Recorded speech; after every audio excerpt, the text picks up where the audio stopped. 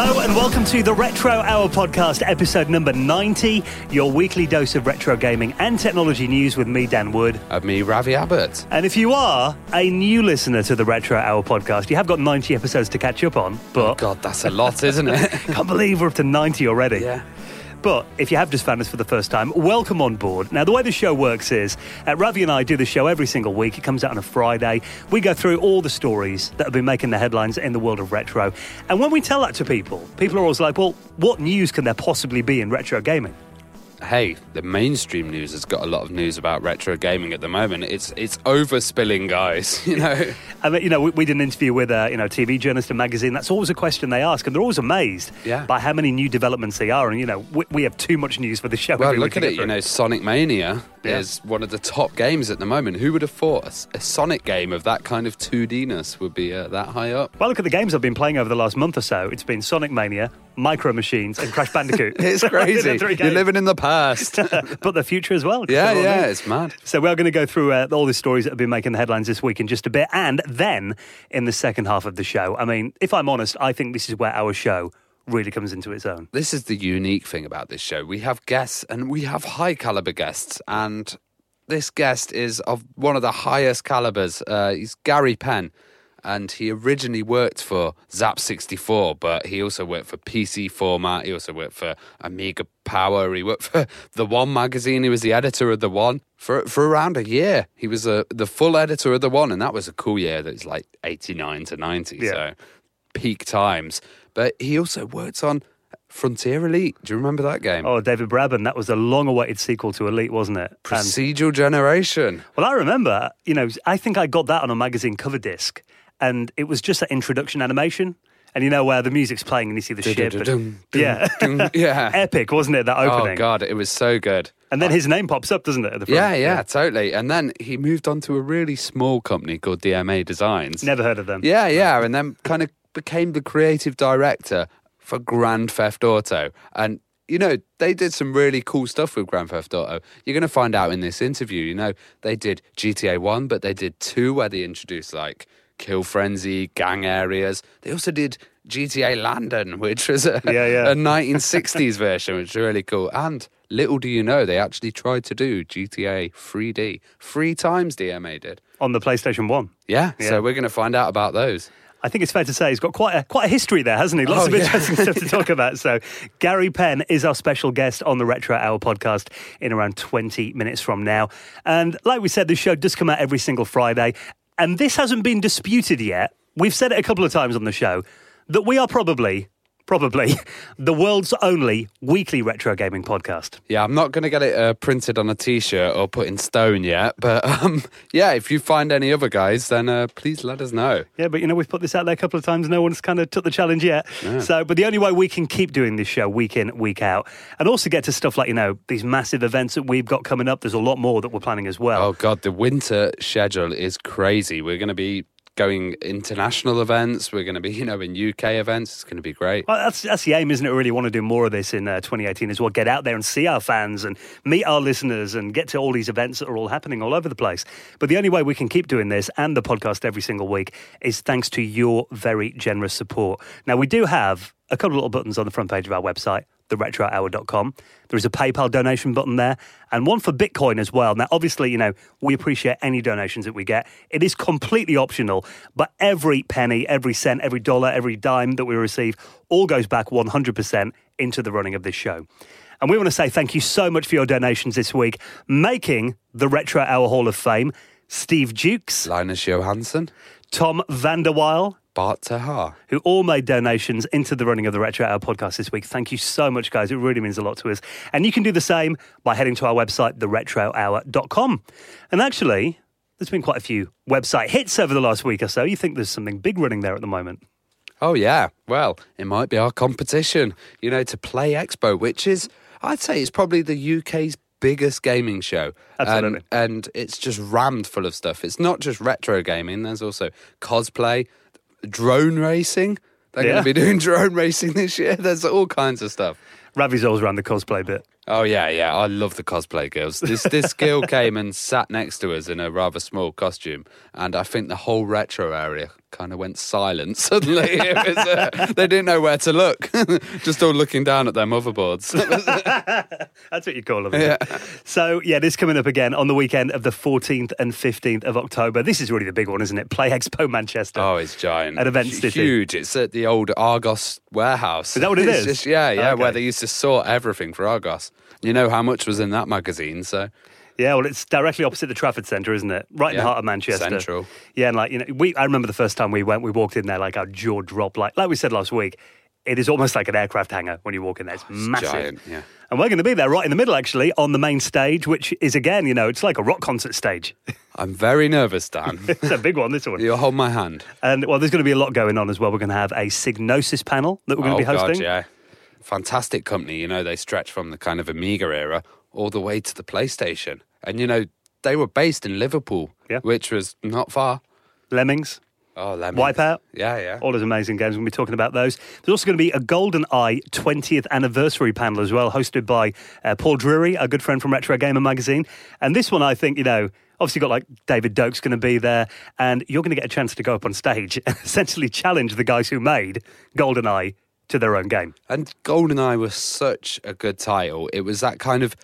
It was actually probably the most violent Nintendo title that you could get. It really got the adult audience into Nintendo again. Quite surprising that actually got cleared for release on a Nintendo console. Yeah, I was quite shocked, especially when you shoot them between the legs and they're falling in certain poses and stuff. It's pretty brutal, that game. And then on the Sunday, I'm looking forward to this one, Specky Sunday. Oh, Specky Sunday. And this isn't a kind of Specsavers glasses thing. This is a Spectrum event. And we're going to have Jim Bagley there, and he's going to be talking about, the Spectrum Next. And they're also going to have Jonathan Caldwell as well, who's one of the good programmers. Was that movie as well, isn't there? Memoirs of a Spectrum Addict. You're going to get to see a bit of that film. We're going to be talking about that as well. Well, these guys are actually producing games still. Yeah. They're actively creating Spectrum games, and the Spectrum scene is living and very strong at the moment. Well, we've had them both on our show in the past, haven't we, Jim and Jonathan? It's really, really passionate guys about the Spectrum. This, if you love the Specky, this is one that you cannot miss.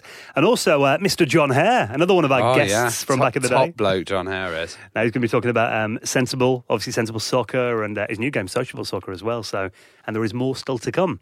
Now, the thing about Play is, it is such a good event, and if you haven't been, you need to come and experience this weekend in Manchester.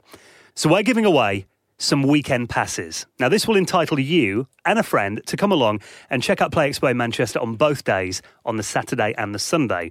And we've got a few sets of these to give away. I've actually got 4 of them, 4 pairs. So all you've got to do at some point in the next week is head onto our website, theretrohour.com. You'll find it right there on the front page.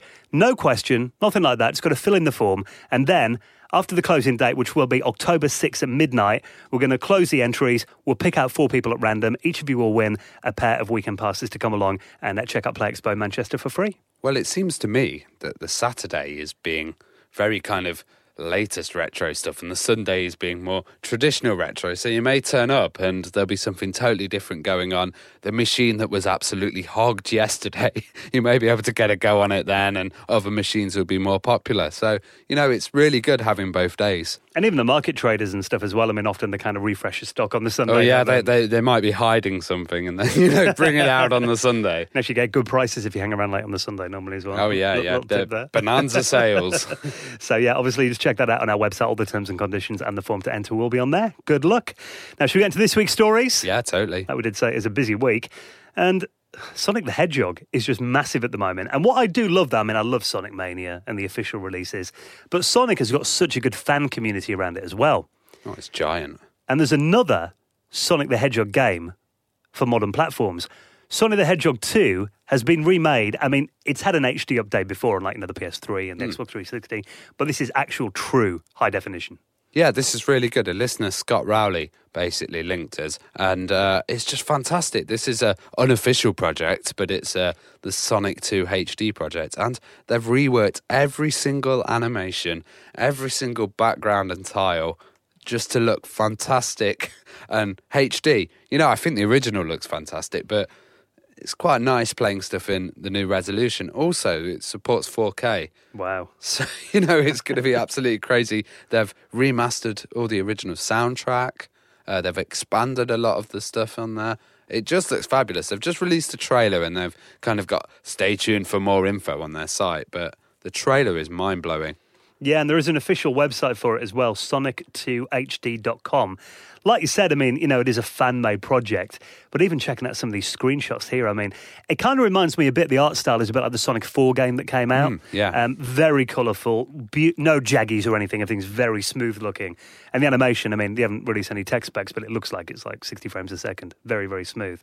But they haven't released any information on what platforms it's going to be coming out on. I imagine it's going to be a PC release. I think it's going to be PC as well, but then that might naturally lead it to be ported onto Android and other systems like that. You know, it might be picked up by other companies, maybe Sega or someone like that, you know. That's the thing. I mean, it looks so high quality. Well, Sega are very supportive of fan projects, which is cool. I mean, if this had been a Nintendo project, it would have been down after day one, wouldn't it? Yeah. But it looks amazing, and I think, you know, Sonic 2 is my favourite Sonic game.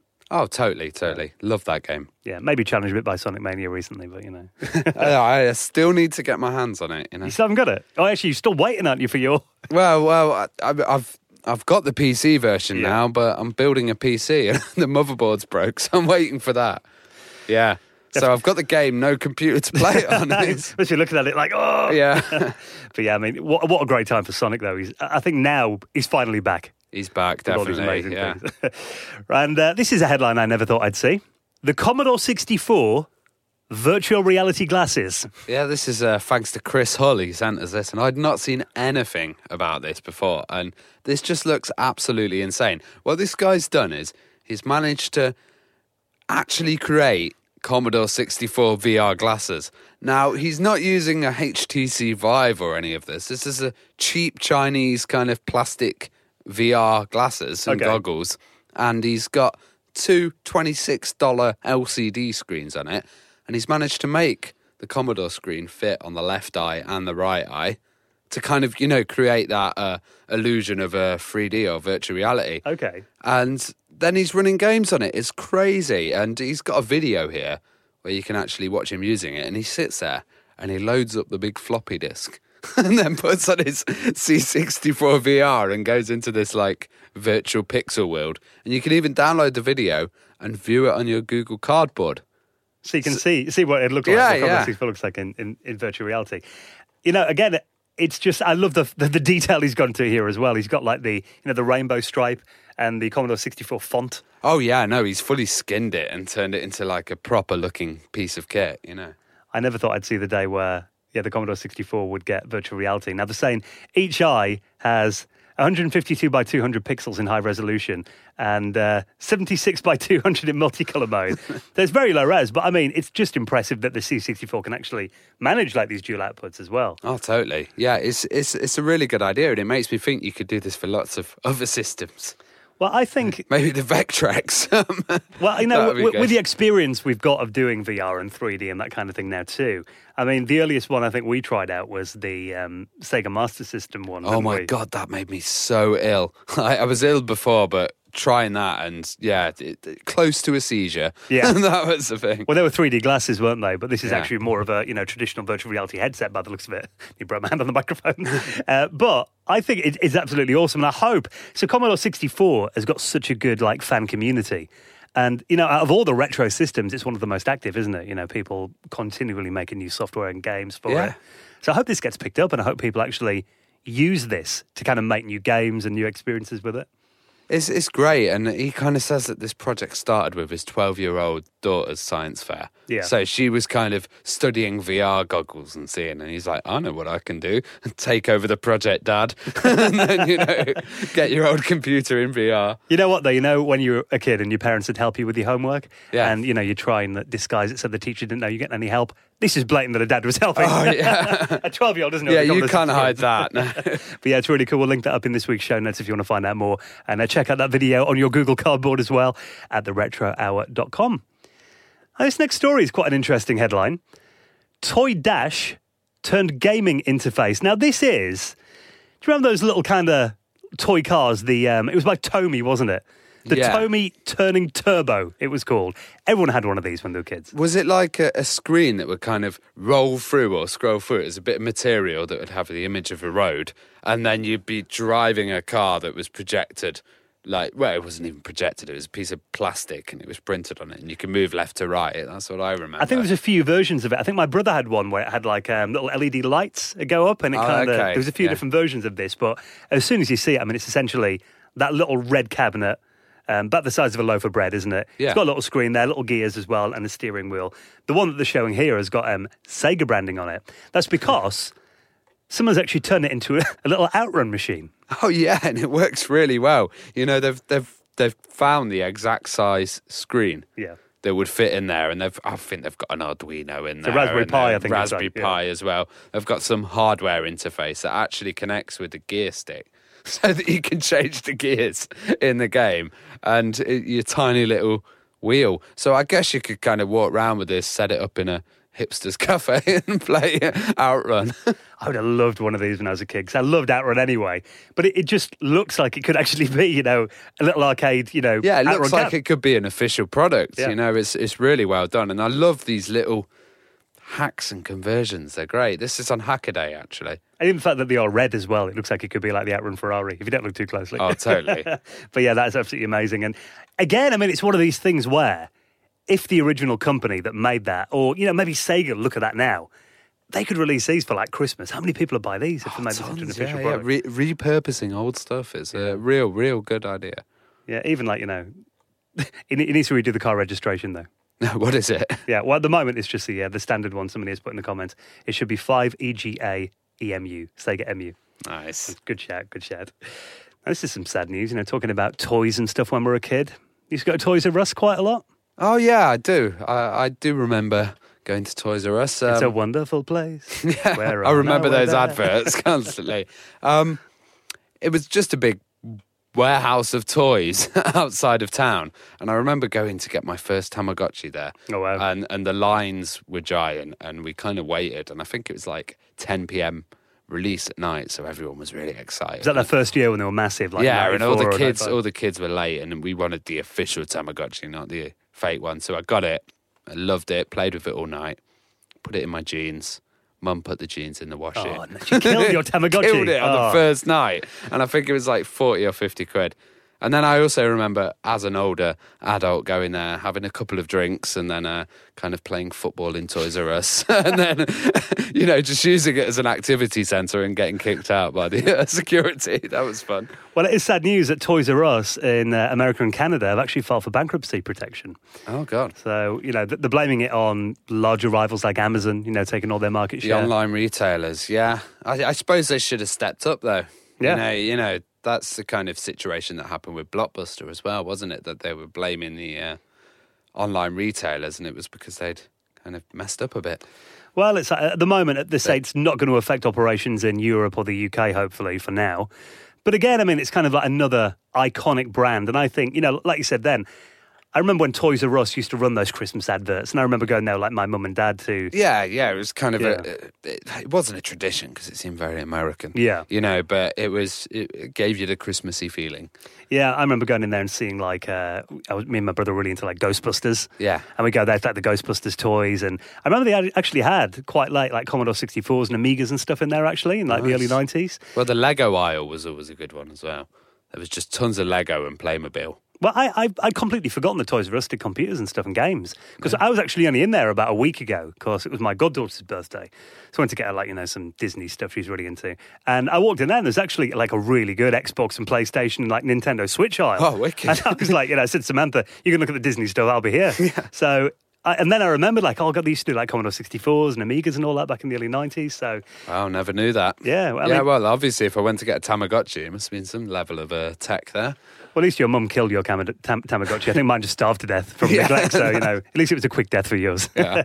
But, you know, hopefully they can get Toys R Us saved, because, again, it's an iconic brand, isn't it? And it would be sad to see the, you know, demise of Toys R Us on the high street. I'm sure that it's probably going to get bought up by another company. Maybe, what's that, Smithy's Toys? Or there's quite a few other toy places, Hamleys and stuff like that. Well, it's such a big brand. I mean, well, we did say that about Blockbusters. It's too big to die, but, you know, stranger things have happened. Yeah. So we'll keep an eye on that. 'Cause, I mean, again, It is, even though people don't think of it in that way, it is a video game retailer on the high street or in retail parks generally, isn't it? So, yeah, hopefully we can do something about that.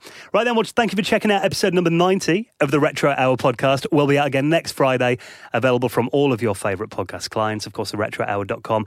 Do enter that competition if you'd like to come along and join us for Play Expo in Manchester that's going to be happening on the weekend of the 14th and 15th of October. Win yourself a weekend pass. Get on our website at some point this week at theretrohour.com. Well, I think this next guest is going to be one of the most interesting guests that we've ever had on the Retro Hour. We've had some huge names, but just the amount of stuff Gary Penn's been involved with. It's crazy, and it's like, Frontier Elite was just one of the biggest games. I don't know what it was like around the rest of the world, but in the UK, it was a phenomenon. It was just insane. And then it was the same with Grand Theft Auto as well. I remember playing that for the first time and thinking, this is probably the best game I've ever played. That I could just drive around the city, get in trouble with the crazy cops. Oh, so good. What blows my mind now about Frontier Elite is it was like an entire universe on a floppy disk. Yeah, totally. How did they fit all of that giant world and procedural generation, all of those commands and trading and everything on one floppy? And it wasn't even a 3.5 inch, was it? They might have had it on the I think old ones. Yeah, it was on the Amiga and stuff, but yeah. Well, let's find out. Let's ask him. Here he is, our special guest on the Retro Hour podcast this week, the amazing Gary Penn. And we'll see you next week. Ciao.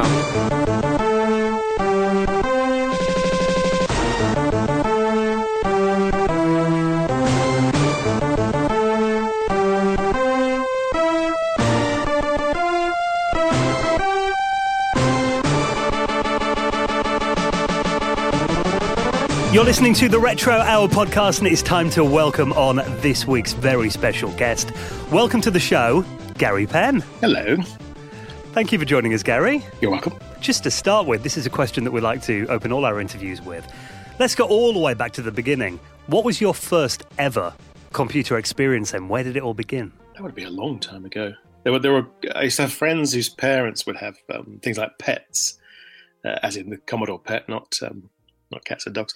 And there was another friend whose father worked for Wang. So there were so many of us with different formats is the thing to bear in mind. So I don't know, pretty much every format that was out, I knew somebody who had one of the formats. And that would be from Commodore PET onwards. So it would be things like Tatung Einstein and ZX80s and ZX81s and Spectrums, VIC-20. VIC-20 was the first one I owned. And that was a fabulous computer. It only had 3.5K, which was a crazy amount. I mean, that's an insane amount. You get more in a credit card chip these days. Well, did you kind of enjoy writing about games or the games culture as a child? No, not at all. I used to write games, actually. I used to play a lot of games and write a lot of games.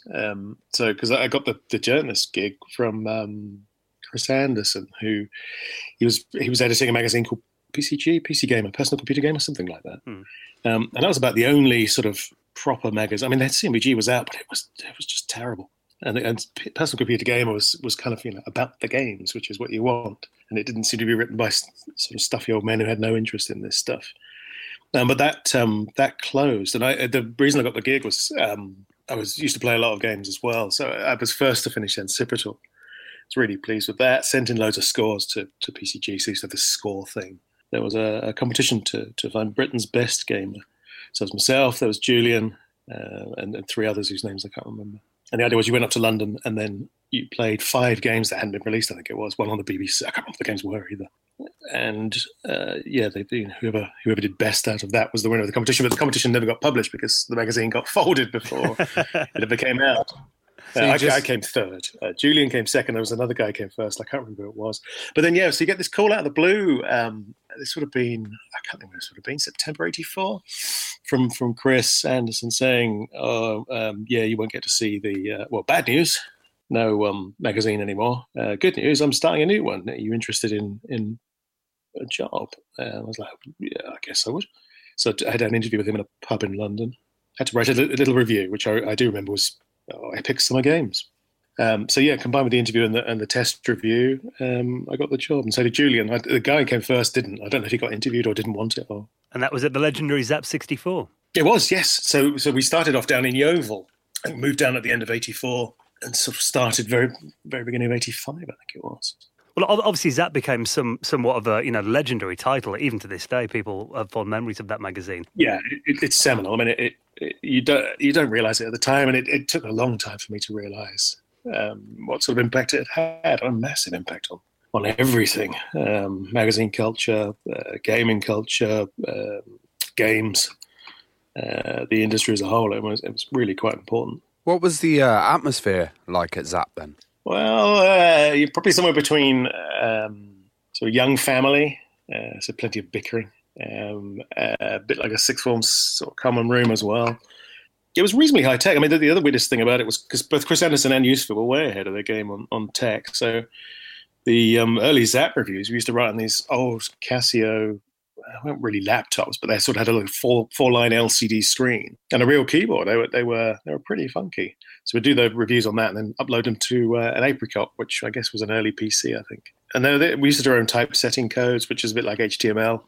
And that was cool. I mean, it sort of undermined all the union stuff that was going on at the time, but they didn't really care because they didn't have any union affiliations. So they were way ahead. So yeah, plenty of tech lying around. And all we did really was mess around, play games, play more games. Go on CompuNet, if you remember CompuNet, that was great. Ye olde internet. That was a fantastic social experiment. Drink a lot, smoke a lot. I mean, it was always frenzied because we were always working. I don't think we ever stopped until we slept. We used to sometimes sleep in the office anyway. So, what did your parents think when you went and joined this big gaming magazine? I can't remember. They would have been pleased for me, but I don't remember. That's the first time I'd left home, so it would have been quite a haul because we had to move down. I used to grow up in Berkhamsted, which is in Hertfordshire, and that's and prior to that, I'd only just been working. My dad used to be a builder, so I was working on the site with him, sort of earning cash, which was really good work actually. So I moved down from there to Yeovil in Somerset, which is a fair trek. So yeah, it just all went off in a big sort of shaboom, and ended up in Yeovil in Somerset, the sort of like job of my dreams. Because there was nothing else like it at the time. There were no other magazines like it. And Chris Anderson was visionary in that regard. So the combination of him, Newsfield, and myself and Julian really that proved catalytic, I think, in that regard. We fed off each other in a way that was incredibly potent. And then Chris, of course, left and started up Future. we did get the chance to. I think I remember being asked about whether I wanted to go with him or not. I'm thinking, I don't know. I like the idea of what we're on at the moment. So of course that would have been an interesting diversion to started Future with Chris and Bob. Well, I mean, you did work for Amiga Power at Future later on, which was a magazine that. Again, it's another magazine that's very fondly remembered. And I used to burn out and leave in a strop. So I left Newsfield. I burned out when I was at Newsfield because I just worked all the time and just had a strop and left one day. And then while I was away on unofficial leave, they sacked me, which is understandable. And then I thought, we'd just been in the games machine at that point. We just launched the games machine. And then so I thought, I'll go get a job or something. So I did all sorts of stuff. My friend used to work at Galaxy Communications. So he got me a job at Nave for a while, which was in Whittam, and around the corner from Graph Gold. I remember the thing I remember about working on Nave, apart from it being surprising, was it was right next door to a sort of, I think it was a tree ball factory. It was just lovely sweet smells one day, but it was also some sort of meat processing factory of some sort. So another day you'd have this disgusting stench of God knows what. And then I think it was on Fridays you get both of them together, which was the most nice in the world. So you've got pornography in one unit, you've got these other horrible factories in the other, and Graph Gold just around the corner. It's quite a combination. It was. And then so I ended up at Future, I ended up at EMAP, because they wanted someone. I think obviously Commodore User was not doing as well as Zap, and they thought, this would be great. What a coup! We can get Gary on this, and we'll also get him to launch something at some point. So yeah, I was on Commodore User for a bit. I did a fortnightly CMVG. These things called dummies. I don't know if they still do dummies, but dummies were just like a sort of fake issue that's done sort of properly, but doesn't have all. It just has sort of exemplary pages rather than complete pages, and then they usually repeat the pages, so it has the right sort of feel to it. So the idea was CMVG would go fortnightly, and they wanted to test the water. So I did a fortnightly version of that, and that went really well. It's because and so after doing that, they said, "Oh, do you want to launch your own magazine?" I was like, "Well, yeah, I suppose so." So we did the one, which turned out really good. That ended up winning quite a few awards and made lots of profit for Remap, which is very nice. But then I got pissed off with that and had to drop and left again because I burned out. And ended up at Future. The One was a magazine I remember fondly. I mean, it was kind of like, that was peak time for, creativity and games on the Amiga, really, wasn't it? Those few years that you were there. I mean, what was it like working on such a title and launching that magazine? That was another seminal magazine. I mean, we did a load of stuff that has since been copied to death. It was the first magazine in the games industry, at least, that had that large page format as well. I can't remember why I went for that. I was just keen to do something a bit different.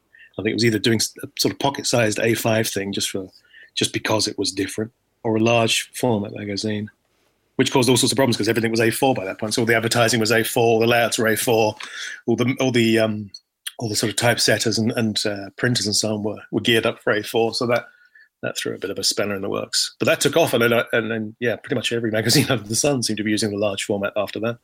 We had a fantastic rapport with.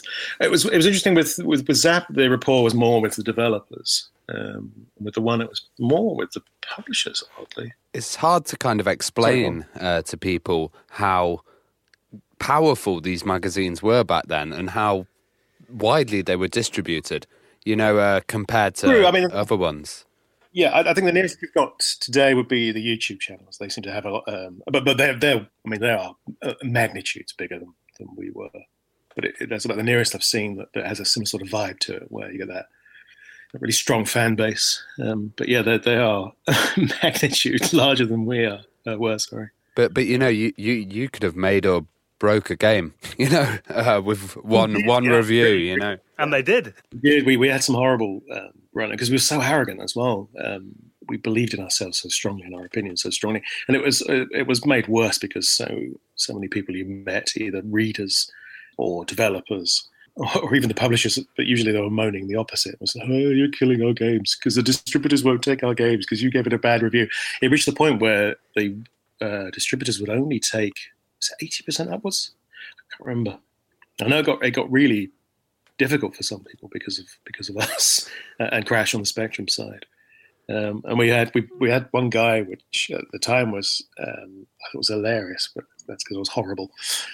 He phoned up and we'd effectively killed his company with their launch games were reviewed so bad. I mean, they were bad games, but they were reviewed so badly in ZZap. I mean, because it was scathing when things weren't good. It wasn't like a lot of the other mags where they might give a bad game might get 50%.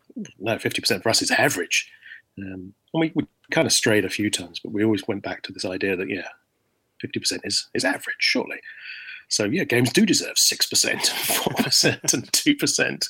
Not because we're trying to make a point, just because they're so rubbish. Why did they deserve any more than that? Well, I mean, you did kind of continue that in Amiga Power as well. I mean, that was a magazine that was never afraid to offend and didn't ever pander to game developers or publishers. And again, it wouldn't be afraid of giving very low scores. Yeah, Stu Campbell was of that. He was cut from the same sort of cloth as we were. He used to do a fanzine as well. He was quite...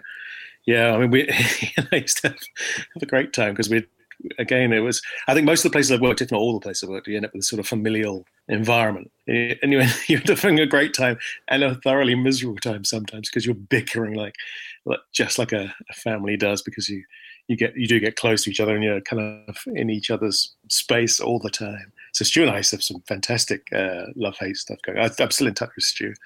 But yeah, we have some great discussions, really. It's a shame we couldn't have recorded them because they were really sort of fevered, extreme discussions about games, because we used to have sort of similar opinions, but usually not about the same games. Well, I remember some of the readers' letters. That would be probably my favourite part of the magazines because the responses would sometimes be really brutal or really hilarious, Yeah. But it's funny. It's like a slow motion version of chat rooms and internets and forums. Really, it's you'd have someone has to take the time to write something that would usually take about a month, I guess, all told. Once from doing the last issue, the issue goes out. People get the issue. They write the letter. By that point, you're doing the next one. They might write to you, and they may get into the next issue, but usually it meant the issue afterwards. So you're talking a sort of 2-month turnaround time. Imagine going onto a forum or using email these days where it would take days for it to return. It would be horrible. One of the best things about it was meeting people at the shows, because the shows were sort of like a village fete almost, because you knew everybody there from the development or the publishing side of things. The stands back in those days were tiny sort of box stands. They weren't that elaborate. And just loads of readers, so you'd spend all your time either posing for pictures and signing things, and just having lively discussions about stuff. So again, it was a very casual atmosphere at the show. They were superb for that. And then the letters were sort of the paper version of the meeting people at the show. So you get all sorts of stuff. I mean, I'd get lots of hate mail. I think Jazz used to get lots of the fan mail. We used to get lots of pictures of us. That was superb. So yeah, people would, obviously because of the drawings Ollie did for the comments. Well, later on you started to do freelance production for games and kind of doing titles such as Batman. And how did you land? I did. I had another strop when I was at Future. I can't remember what it was about now. Oh, I also met Melissa, my life partner. So that sort of changed things anyway. So my priorities all sort of shifted. That was it. I wasn't a strop that time. So I left Future behind as a focal point, and that sort of took a back seat almost, and started doing all sorts of other stuff instead. So I used to write instruction manuals. That was meant to be a sideline. That turned into a sort of non-stop thing, because once people realised you do sort of end-to-end instruction manuals, they'd usually be of good quality, well written, but I'd also get all the screenshots and everything and sort out all the layout and so on and so on and so on. They didn't have to worry about anything, so that was annoying. I couldn't turn that down because you're freelance. It's relatively straightforward work, but that gets a bit tedious after a while. So I sort of branched out to all sorts of things. I did sort of design reviews. Publishers will give you a product right towards the end, and they think, yes, could you give our product a once over and give it a go and tell us where we're going wrong, and we can get all these things fixed. And then you'd find out, well, actually, they want to release it in about a week's time, so you're not really going to get much fixed in a week. And one of the other gigs I picked up was Konami, freelance producer. That was good. That was working on Batman and some other titles. I can't remember the titles. Well, Frontier.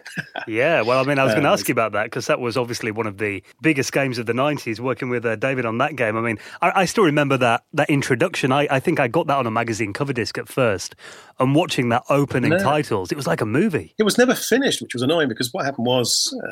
I think I've been on that for about a year or so. And David's interesting to work with because he's very opinionated. I'm very opinionated. He's got his way of doing things. But it was a good working relationship. And there's another guy, Chris Sawyer, doing the PC version. He was very good. But the other problem was Konami decided to get out of things like the home computer and Amiga and so on. So they sold Frontier and a few other things to, was it Game Tech? Yeah, Game Tech. Mm. Game Tech, in their infinite wisdom, decided, well, we don't want to spend any more time on this. We'll kick you off and we'll just release it. Okay.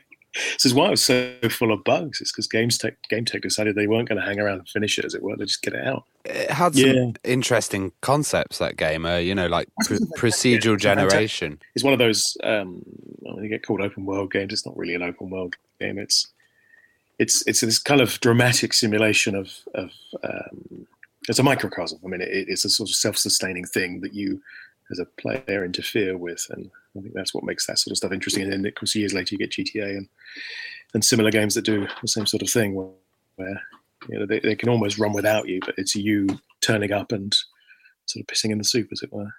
David was very, very clever. He was doing pretty much all of this on his own. I think he was finding it hard because he was only doing the Amiga version. I think. Was he compiling for? I think he might have been doing ST at the same time. Chris Sawyer was doing the PC conversion, but Chris Sawyer was fantastic. He was so quick. I mean, he'd catch up with David in no time at all. And the PC version had fewer bugs in it just because it had been rewritten. So he had the luxury of not. So David's sort of half making it up as he goes along, and Chris is converting it, and he's got the luxury of obviously having a more complete version to make work, whereas David's sort of doing one thing and then doing another thing and then changing another thing. And you've got people like me going, oh, I think we should be doing this and I think we're doing that. He's ignoring you most of the time because he's got his very clear idea. But then, of course, you've got your publisher side of it, the Konami saying, oh, we've got to get this finished. We've got to give him, come on, sit on him, get up there, go up to Cambridge.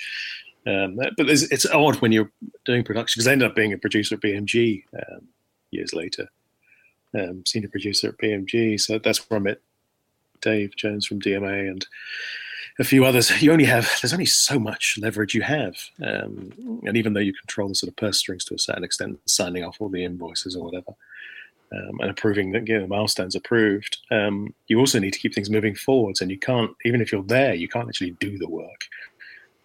So there has to be a sort of degree of professionalism on both sides, and developers being developers, and it being the mid-90s, and technology getting harder, 3D really taking off. And I don't know, I think Britain seemed to suffer quite a bit from certainly the smaller developers, like Sensible and a bit perhaps GraphGold. They really struggled with the newer platforms, and it was really sad to see. Actually, they were, because when I went to BMG, we tried to sign a lot of these old acts, as it were, up. So one of the games we looked at doing was a new version of the Sentinel that ended up coming out through someone else and didn't turn out as I'd have liked it. But yeah, we went around. I think we pretty much went around and ticked off any developer who hadn't been swallowed up by one of the big companies or one of the big developers, because everybody was getting bought up at the time. We're trying to sign them all up, but most of the stuff they're doing just wasn't sort of suitable for the marketplace at the time, which is a real shame, because there's all that creativity and innovation, so it's sort of stagnating. Well, it was a massive change around that time, wasn't it? People forget that those kind of 2 or 3 years in the mid-90s, especially when the PlayStation landed and suddenly everything had to be 3D and the games needed movie studio size of teams working on them. Yeah, you could feel the change. I mean, you could feel the change with Amiga and ST to a certain extent anyway, but they were still manageable in that sense. And also you had the fact that they were home computers, so I had consoles and home computers as a kid, so it wasn't as if I favoured the computers because you could do more with them, and it wasn't that you could do accounts and homework with them. It's the fact that you could make games with them and make all sorts of other things with them that were fun.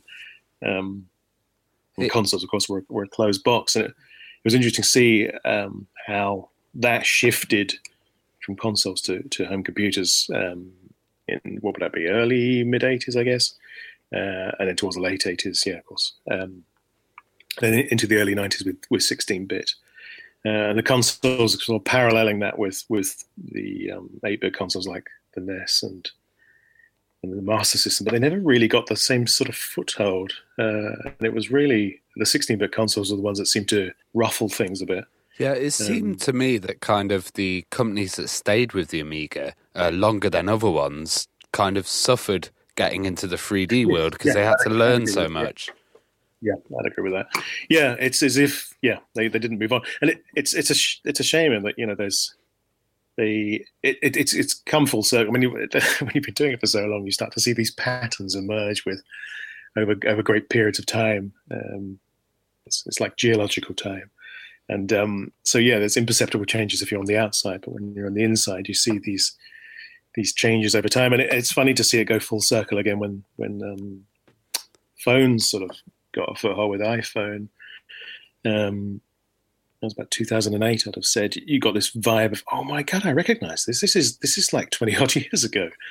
There's a similar sort of feel, but of course things are better. You've got better tools, better middleware, and instead of typing listings these days, you get loads of sort of indie games that come out for nothing, and people don't get to type them in, but they get to play all these interesting ideas. And there are so many ideas, but the scale is bigger. But in terms of feel, I think it's very, very similar. Because certainly my memory of being a kid, because I was so consumed by games, I'd play anything on any format.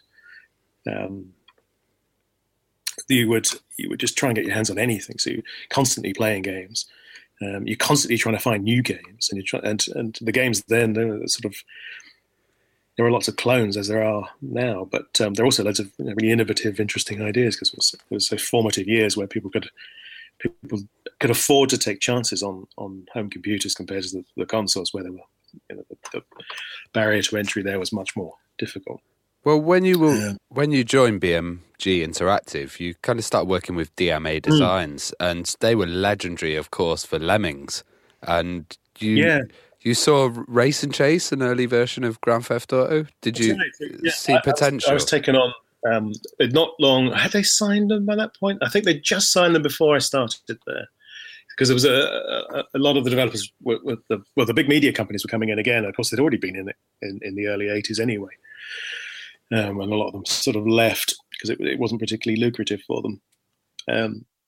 But yeah, I think Virgin, a few other companies were fighting over DMA. I think Virgin offered $1 million for the 4 games, but BMG just came along and quadrupled it and said, we'll give you $4 million, which doesn't sound like very much now. It was a lot then. They give you $4 million, and it turned out to be 4 games across 4 SKUs, so four platforms. Each game, so the 4 games were Race and Chase, which turned into GTA, Cranium, which was already a game called Cranium, so that became Tactics, and then Space Station Silicon Valley, which stayed as it was, and a game called Covert, which was kind of like a Metal Gear Solid style thing. And there was PC, PlayStation, Saturn, and Saturn was not a nice thing to work on. To play with, I used to have one. I still do, I think. I heard it was complex to program, wasn't it? It was a bugger, yeah, really, really awkward. And N64 was the other one, sorry.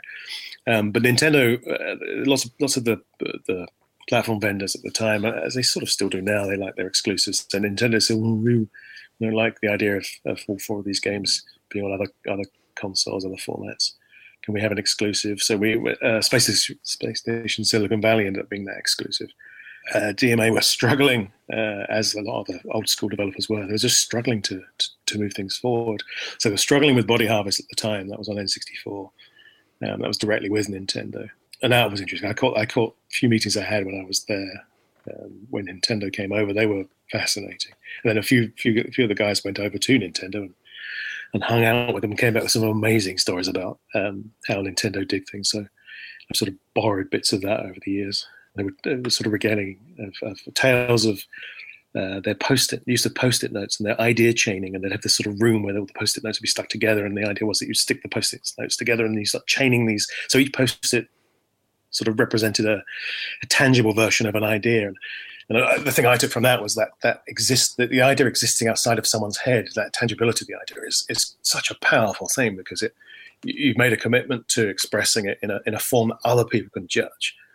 And yeah, they would chain these ideas together, and there were all these fantastic tales. And so how things like Mario and so on were made, and they had this sort of what I call a toy-centric approach to the way they did things. So they would take Mario, and Mario would become the unit of measurement that would define the rest of the game, and they build the rest of the game around how far Mario could jump and run and his size and so on. Well, I'm quite interested in, the early prototypes of Grand Theft Auto when it was still race and chase. I mean, how different was it to the finished product? Chalk and cheese. The original game was it was kind of like a cops and robbers game. I mean, it's kind of like a glorified race game. So yeah, that was more of a cops and robbers thing. The open world, the city, the sort of living, breathing city idea, that was running. That idea of this sort of open world quality was part of all 4 of the games, just in different ways. So that was always there, but the criminal aspect of it, that's something that evolved over time, as it became clear that being a cop was a bit boring. Everybody wanted to be the robber, and it sort of went from there. So it's kind of thing where so many people are involved in modifying what it was and what it became, and you can't sort of pin it on any one person. It's the usual cliche of success having many fathers and failure having none. So everybody sort of likes to claim a slice of the pie, but there were so many people who made a difference on that game, and it was an absolute mess for years. I mean, it just didn't work in any way, because it was such you're talking about teams of people some of them have not made games before, having to make a game that's never been made before, and moreover, it's the kind of game that even the bigger, more accomplished developers would struggle making, because it's such a complicated thing. We still don't see that many games like it, but we see a lot more than we used to. Well, I heard BMG wanted to kind of keep canning the development of the game. I did, and again, I was giving you all the story of this, not realizing you weren't there. Yeah, that's right. So yeah, I work for the US division. Not the UK divisions, and they had different ways of doing things. So the UK division, right. So the US division is, I always think of as more sniping. So they're more precise about the stuff they're trying to target. And they were very big on their sort of focus testing, blah blah blah blah blah. Whereas the UK were more like the music biz, so they realised that if you couldn't predict the zeitgeist, but you could sort of hedge your bets by having 10 things that were quite diverse, and one of them would work. And this is how they used to do the music. They would bank on one bankrolling the other 9. You know, the 9 wouldn't necessarily be failures because they had such a fantastic network of sales that they could usually do okay with most things. But yeah, one would become a hit. Of course, the UK division saw the same as we did, which was there's scope for this GTA thing. Well, it was called Race and Chase then, but as it became GTA, you could tell there was this scope for, if this works, this will be amazing. This will be the one that carries the other 9, as it were. Was it a kind of a tough sell when the final concept came out to get it kind of published? Because, you know, it's a very criminal-based game. You could run over people. No, BMG were all for it. I mean, they could see from the marketing point of view that there's a story there, you know, something you can sell. And they believed in the game. They weren't. I found that quite an eye opener, but they weren't cynical about it. But equally, they did some odd things like got Max Headroom. What was I going to say? Max Headroom. Max Hastings involved to do a lot of the PR, which I think was a mistake. And that sort of worked, I guess. It got the game a lot of attention for all the wrong reasons. But a lot of the controversy and violence and language, because I ended up rewriting a lot of the text for it. That had to be toned down quite significantly. Although we did leave all the swearier version in. So I think if you typed in "I am Gary Penn," it gives you the sweary version. Yeah. Well, also another addition to the game was the car radio, which I think was absolutely fantastic addition. And I still remember all the lyrics of the rap song. You know. Yeah, it was Colin's. It was nothing like that. It was Colin Anderson, who's worked with at the moment at Denki. That was his sort of audio vision. It was a lovely idea. So they were using the CD for just streaming the tracks through the cars. That worked brilliantly. I like the way that worked. And of course, Rockstar since then have taken it much further with the fake radio stations and so on. It's really cool. Yeah, it's still the original one is just fantastic. I could listen to the whole thing all day. You know, it's great. It was all original music on the first 2 games. It was all original stuff. Whereas these days it's all sort of licensed. So it's a different sort of vibe to it now. Yeah, there were all sorts of grand plans for taking that further, but never really got there. I think we were left by that point because after Gremlin bought us. So yeah, Gremlin were floating the company, public company. So GTA didn't fit their remit as a sort of family company. It was obviously a bit grim. So they decided to get rid of it. And DMA at the time had quite a lot of debt. It was about 10 million quid's worth of debt, I think, or $10 million. So they gave Take-Two, as it was then, they gave them GTA for $1, and all the debt got written off. It was quite handy. Well, where? GTA 2? Yes. Yeah, because that came around and it had like loads of additional features, AI, better graphics, and the whole SWAT and the army kind of thing. All it was meant to be was initially it was just meant to be we were going to remake the first one, just do a better job of it. But I think it was Rockstar or T2 as they were at the time, Take-Two, wanted to do more with it, which is a shame because I think just even redoing what we had would have. I didn't end up liking the style and the theme that we ended up with on 2. But it's a better game in some respects. That's what's interesting about it. It's much tighter, tidier, has some nice additions. I mean, you guys caught up much in obviously, it did cause quite a lot of controversy, those games. And I think any opportunity a lot of like the newspapers get to kind of hate on video games and talk about how they're corrupting the youth and all that kind of thing. I mean, what did you guys make of all that? I don't think we were that pleased about it in some respects because we were really pleased that we got the game finished. And you could tell when we were playing it towards the end and it started to take shape that there was something in it. And you weren't sure why it was working because you were constantly trying to fix things. But you could feel it at the end. There was something really quite cool about it. And you could see that, one day it would all be in Super 3D, and I think Driver came out not long after that. Yeah, I don't know. I think we were so into the game at that point that the idea that it would sell because of the controversy was a bit disappointing. I think we were not best pleased about that. But it helped get attention, and it was an interesting game. I don't think it ever got to number one. It sold pretty well in the end, but it was in the charts. It was like Meatloaf's Bat Out of Hell. It was always in the charts. I think it was like in the top 10. It just kept bubbling around the top, but they were actually breaking through the top over time. I think just more and more people discovered it and realised, actually, there is a game in here that's quite interesting. Well, you mentioned about the 3D aspect of it, and obviously, Driver came out, I think just after, was it around the time of GTA 2, wasn't it? Driver, yeah, I'm trying to remember. I can't remember when Driver was. It was about 99, I think it was. Yeah, that'd be around the time of 2 then, yeah. Yeah, I mean, did you guys see, because I know obviously the magazines did kind of make a big deal of the whole GTA and Driver thing later on, but I mean, did you guys see it as much of a competition? No, because they were trying to be so ambitious with the 3D, they ended up losing a lot of qualities that we liked in the first game.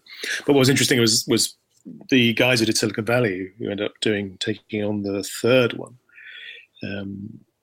They were incredibly talented. Well, still are incredibly talented. They saw a way of doing the sort of top down.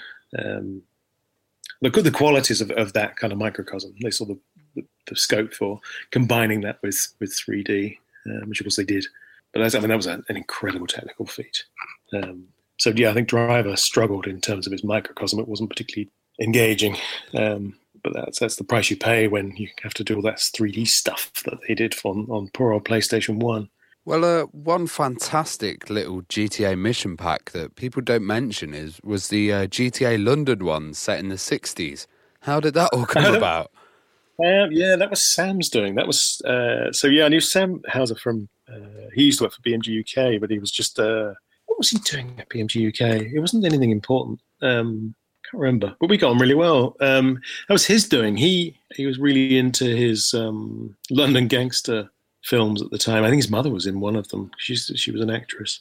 Yeah, he was quite keen to take the original GTA code and not necessarily reskin it. I think he saw it as more of an episodic thing, I guess. But yeah, DMA didn't do it. It was a company in London. I forget who did it now. It wasn't Tarantula. Anyway, that was driven mainly by Sam. But that had lots of that had licensed music. Had some great music in that. Some really good some reggae. Oh yeah, some great 60s stuff. And also, it was kind of one of the first time traveling GTAs. Before Vice City. Yes, that's right. In fact, one of the grand plans, which we never pursued in the end, there was no need to because GTA 3 took off, was the idea that you'd have a what we call a city system.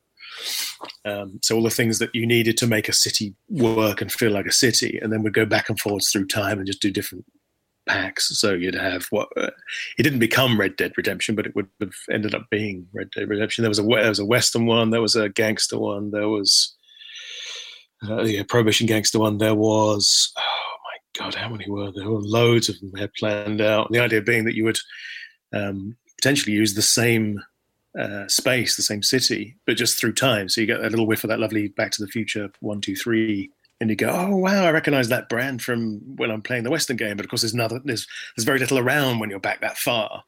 But you could have loads of lovely sort of cross-referential, self-referential material in them, which would have worked out really well. Also, with GTA 1, it was kind of people were playing it online, which I kind of couldn't believe. People were saying, they were playing it with their 56k modems and doing networked games. Yeah, we did the good LAN mode. That was one of those things again that just didn't work for until the last minute. But yeah, that was great fun playing. I think we had 4 players in the first one. I think we did 8 on the second. Can't remember, but the multiplayer games across LAN were superb because you did just generally messed around. You didn't do much else. You didn't really play the games properly. You had so much fun just messing around with each other. But yeah, great fun online. Well, were there any attempts to make a Grand Theft Auto 3D game by DMA, or was there any plans to? Well, the aim was that it would manifest in whatever was the most appropriate way to do it. So even the very first one was made. I remember there were early demos that I saw of the geometry and the textures all projected, so you could play it in first person, for example. But it was struggling really badly, and it wasn't optimized for that anyway. So the idea was you go for this helicopter viewpoint to start with because that was the most beneficial. There was a 2.5D one that we were working on after GTA 2 or towards the end of GTA 2. But by that point, the Silicon Valley team had got the guts of a... Oh, that's right. We're working on a game called GTA, called Godzilla Trashes America, a living, breathing city in 3D. But you played with a dinosaur like Godzilla, and you grew by eating people and animals. And you just rampaged through the city, growing bigger, and the controls are really nice. It was on Dreamcast, in fact. And that reached a sort of point where we had the dinosaur working and some pedestrians and vehicles. And that was principally the core of that team, was the Silicon Valley team that ended up doing GTA 3. Well, the Dreamcast was a system with loads of potential that obviously was, underutilized a lot, wasn't it? Yeah, I quite like the Dreamcast. It was something about Sega consoles. I like the Saturn as well. It was a quirky little thing. Yeah, I was at the Dreamcast launch in Tokyo Game Show. That was quite something, because Sega were really struggling to sort of hold it together, and you got this sort of feeling of it creaking and could collapse at any minute. It wasn't GTA 2 on the Dreamcast. You could only play it at dusk or something. It was quite different. I think it was. I'd forgotten we'd done a Dreamcast version. Yes, we did. And we did Wild Battle Country on Dreamcast as well. I've forgotten about that. Yeah, there's some great stuff on Dreamcast. The weird little what was it called? The little device that you plugged into the controller. Or the VMU. The LCD. Yes, VMU. Thank you. So we had some great ideas for that when we were working on that. Yes, of course, Body Hub is still going by that point, because that was struggling. And that was fascinating how that changed from Nintendo, sort of helped that change from it being a sort of 3D Defender type thing. It was like a kind of weird mix of like a GTA Lite, I guess, but more like Defender, because you sort of just used the different vehicles to blast the alien hordes. But yeah, Nintendo were pushing to get that. They're quite odd to deal with in that they have very different ethic of the way they do things. They kind of want to give you enough leeway to do it your way. And they're not that pushy. And lots of stuff seems to get lost in translation as well. But it was them who sort of insisted on it being more. And I like the way this worked out, actually. There's one thing I've learned from that was the idea of perceptual contrast. So you get if you want the external stuff to not get repetitive and to feel big and spacious, you need to contrast that with interiors. So that's why I ended up with the interior stuff. I don't think we did a very good job of it, but the interior stuff was their sort of idea, that they wanted to contrast the interiors and the exteriors to make the exterior stuff feel more grandiose, which is a lovely idea. They use it in architecture, I've learned as well, where you'll go from one space to another, and in order to not make the big space as big, impractically huge, if you make the space you're coming from sort of contrast nicely with that, then you get this much better sense of, oh wow, look how big this place is. Well, Gary, it's been fascinating getting your stories, from those early Zap 64 games through DMA design.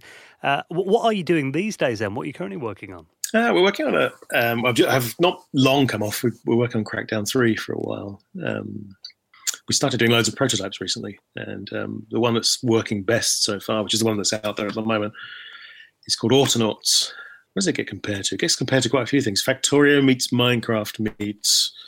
It's not really meant to be any of those things. You control a little dude who can build things out of bits and bobs. So yes, there is some construction, but you build robots. And the robots you build, you sort of program them through physically teaching them what to do. So you can get a whole sort of farm chain running. And it means it's almost like you almost end up playing it to not play it, because you end up automating so much stuff. So we're still building that, but what we're doing is we're, rather than sort of keeping it quiet and building it in silence until it's finished, we're actually building it because it's in pre-alpha, we've called it. So it's out there at the moment. You can download it for nothing, and we release an update every week. And every week there's some new stuff added. And we're very close with the community that we've built up so far. They're a good bunch, so they feed stuff through. And if it sort of overlaps with the sort of things we want to do, we'll address it first. So there's a nice there's almost a magazine-esque way of doing things, with the feedback coming in and versions going out on a regular basis. And it's evolving quite nicely. It's got something. I think if we can make the most of the something, I think we'll have something quite special. But you're never entirely sure. Can't predict these things, but it's working out really well. It's on itch.io, on PC, Mac, and Linux. Fantastic. Well, it's been great talking to you. And if you're ever at Sumo Digital's Nottingham studio, pop down and have a pint with us. Oh, of course. Yeah, I haven't been there for a while. I used to be down there quite often when we were on Crackdown 3, which was great. I like coming down there. Awesome. Yeah, there goes. Yes, beer and old games. That's great. Well, Gary, it's been wonderful talking to you. Thank you so much. I mean, if people want to keep up to date with what you're doing, do you tweet? Have you got a website, anything like that? I do. I'm pretty much on everything. I don't use them that often, but what are we on? I'm on Twitter, just as Gary Penn, I think. I'm on Instagram as Gary Penn. There's a pattern here. I think Instagram is the one I'm using most because I post a lot. I do a lot of felting and a lot of the retro ones. So in fact, I'm looking at Maria from Jet Set Willy right now. She's been felted. Oh wow! So I've felted all sorts of stuff from old arcade games to newer ones. Well, Gary, we really appreciate you taking the time to talk to us. It was really, really interesting, and good luck with the game as well. Looking forward to seeing it. All right, well, cheers. Take care. Speeding all around. The AK-47 got the power and it's bound to move any mother that gets in my way. Just another power machine on the freeway. Riding with me, there's my MC homeboy. Knowing the rules ain't part of his program. Finding the right way around this map might be pretty hard because he fucked on crack. G, Grand Theft Auto. You gotta make a mark and move where you want to.